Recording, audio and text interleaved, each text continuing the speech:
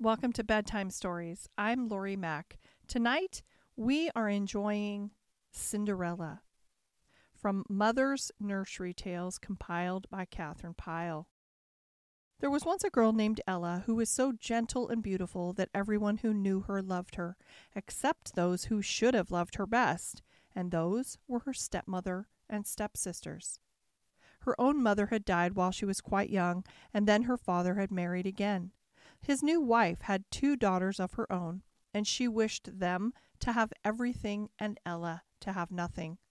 The stepmother dressed her own children in fine clothes, and they sat about and did nothing all day.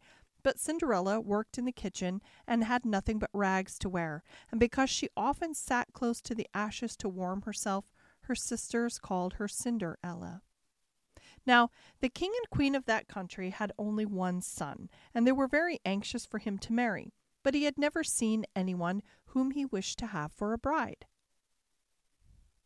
At last they determined to have a great ball, and to ask to it all the fairest ladies in the land. They hoped that among them all the prince might see someone whom he would choose. All the grand people of the city were invited, and Cinderella's stepmother and her stepsisters were asked with all the rest. The stepsisters were very excited over it. They were both so handsome that they hoped one of them might be chosen by the prince. They had often watched from the windows to see him riding by, and he was so gay and gallant that anyone might have been glad to marry him. All sorts of fine things were brought for the sisters to wear, satins and velvets and laces and jewels, feathers for their hair and glittering fans for them to carry, and the stepmother's dress was no less fine than theirs. Cinderella sighed and sighed. "I wish I might go to the ball too and see that handsome prince and all the lovely ladies," she said. "You?" cried the stepsisters, laughing. "A pretty sight you would be at the ball, you with your rags and your sooty hands." "Go scour your pots and pans," cried the stepmother. "That is all you are fit for, you cinder wench." So Cinderella went back to her work, but as she scrubbed and rubbed, the tears ran down her cheeks so fast she could barely see. The night of the ball, the sisters dressed themselves in all their finery and came into the kitchen to show themselves to Cinderella. They hoped to make her envious. They swept up and down the room and spread their gowns and smiled and ogled while Cinderella admired them. After they tired of her admiration, they and the stepmother stepped into a fine coach and rolled gaily away to the ball. But Cinderella sat in a corner by the fire and wept and wept. Suddenly, as she wept, a little old woman in a high pointed hat and buckled shoes appeared in the kitchen, and where she came from no one could have told. Her eyes shone and twinkled like 2 stars, and she carried a wand in her hand. "Why are you so sad, my child?" she asked, "and why do you weep so bitterly?" Cinderella looked at her with wonder. "I am weeping," she said, "because my sisters have gone to the ball without me, and because I wish to go too." "Then dry your tears," said the little old woman. "I am your fairy godmother, and if you are a good girl and do exactly as I say, there is nothing you can wish for that you shall not have. Run to the garden and fetch me a pumpkin, and let me see that mouse trap. If there are 6 fine fat mice in it, they will be of use." Cinderella got the mouse trap as she was told, and there were exactly 6 mice in it. She also hurried out to the garden and fetched the biggest, roundest pumpkin she could find. "That is well," said the godmother, "and now the rat trap." Cinderella brought the trap, and there was a rat in it. "And now," said the godmother, "we are ready to begin." She touched the pumpkin with her wand, and at once it turned into a magnificent golden coach, lined throughout with pale yellow satin. She touched the mice, and they became 6 handsome, sleek gray horses to draw the coach. She touched the rat with her wand, and he was turned into a coachman in a livery of scarlet and gold lace. He mounted to the box of the coach and gathered up the reins and sat there, whip in hand, waiting. "Footman! Footman!" cried the godmother impatiently. "Where shall we get them?" Her sharp eyes glanced this way and that, and presently, in the crack of the wall, she spied 2 lizards. "The very thing," she said. A touch of her wand, and they were turned to footmen with powdered wigs and cocked hats. They sprang up and took their places behind the coach. "And now," said the fairy, all is ready, and no one has a finer coach in which to go to the ball. Do you not agree with me?" "But, godmother, my rags! I could not go to the ball in rags, no matter how fine my coach," cried Cinderella. "Wait a bit, I have not done yet."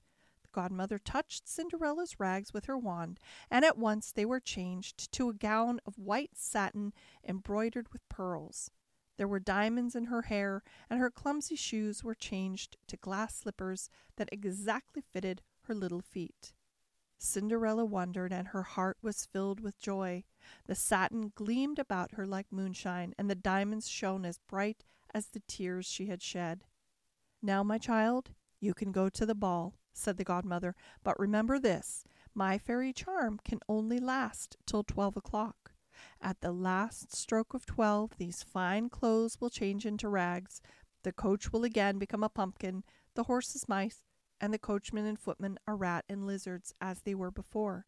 So by 12, you must be home again." Cinderella promised to obey, and then she stepped into the coach and rolled away to the ball. When she reached the palace, the music was sounding, and the prince was about to choose a partner for the dance. All the ladies waited anxiously, each hoping she would be the one to be chosen. Many beauties were there, and it was hard to say which was the loveliest. But when Cinderella entered the room, no one had eyes for anyone but her. She was far fairer than the fairest, as the crescent moon is lovelier than the stars. The prince came to her and took her by the hand. "You shall be my partner in the dance," said he, "for never have I seen anyone as fair as you."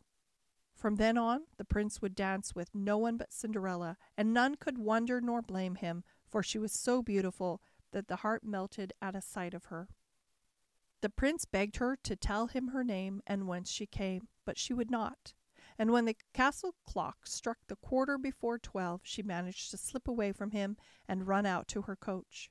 She sprang into it, the rat coachman cracked his whip, and away they went, and the prince did not know what had become of her. When the stepsisters came home, Cinderella was again sitting in the corner beside the fire, dressed in rags. "Was it a beautiful ball?" she asked. "Oh, yes, it was a fine ball indeed," said the sisters, and they began to tell her about it. "Whom did the prince dance with?" asked Cinderella. "Oh, he danced with a strange princess who came in just after the ball began.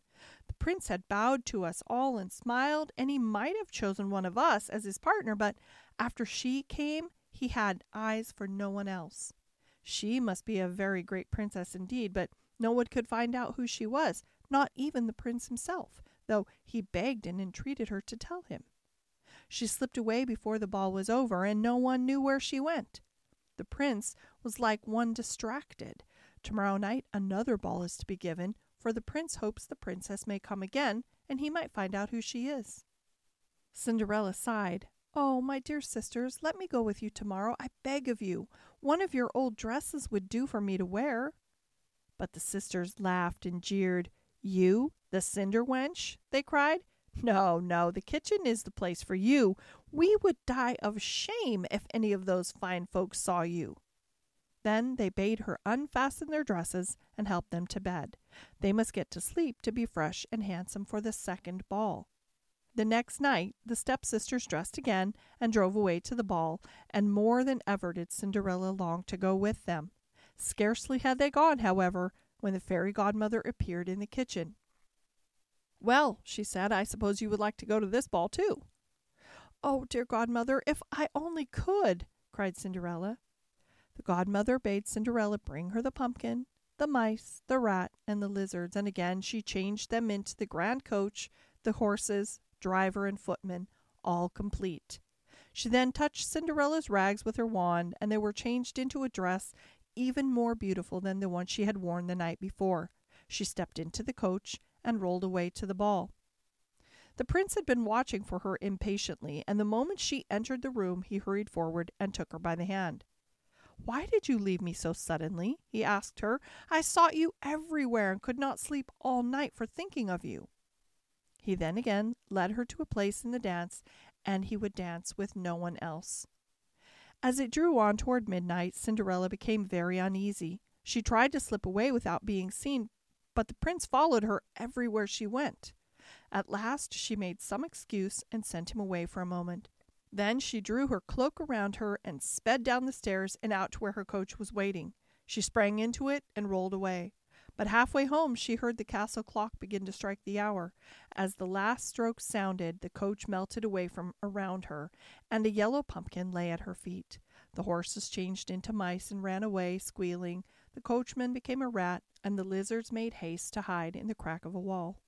Cinderella, now in her rags, had barely time to run back to the kitchen and take her place beside the fire before the door opened and her stepsisters swept into the room.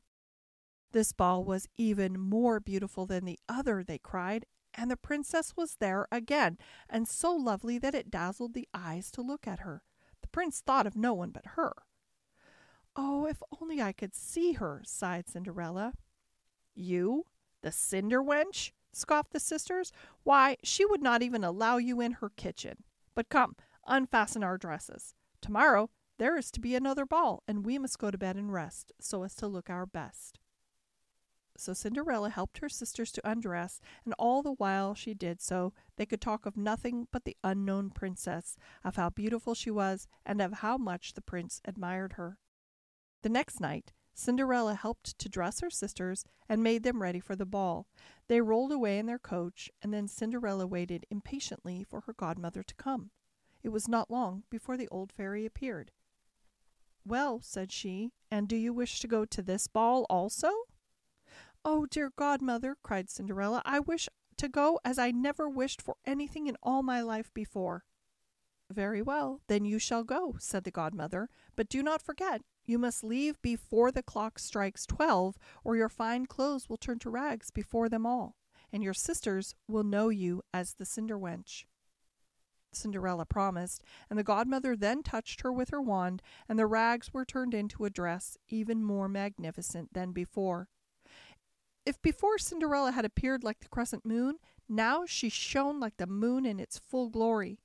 When she entered the ballroom, she appeared so beautiful that it dazzled the eyes to look at her. The prince followed her everywhere and begged and entreated her to tell him who she was, but she would not.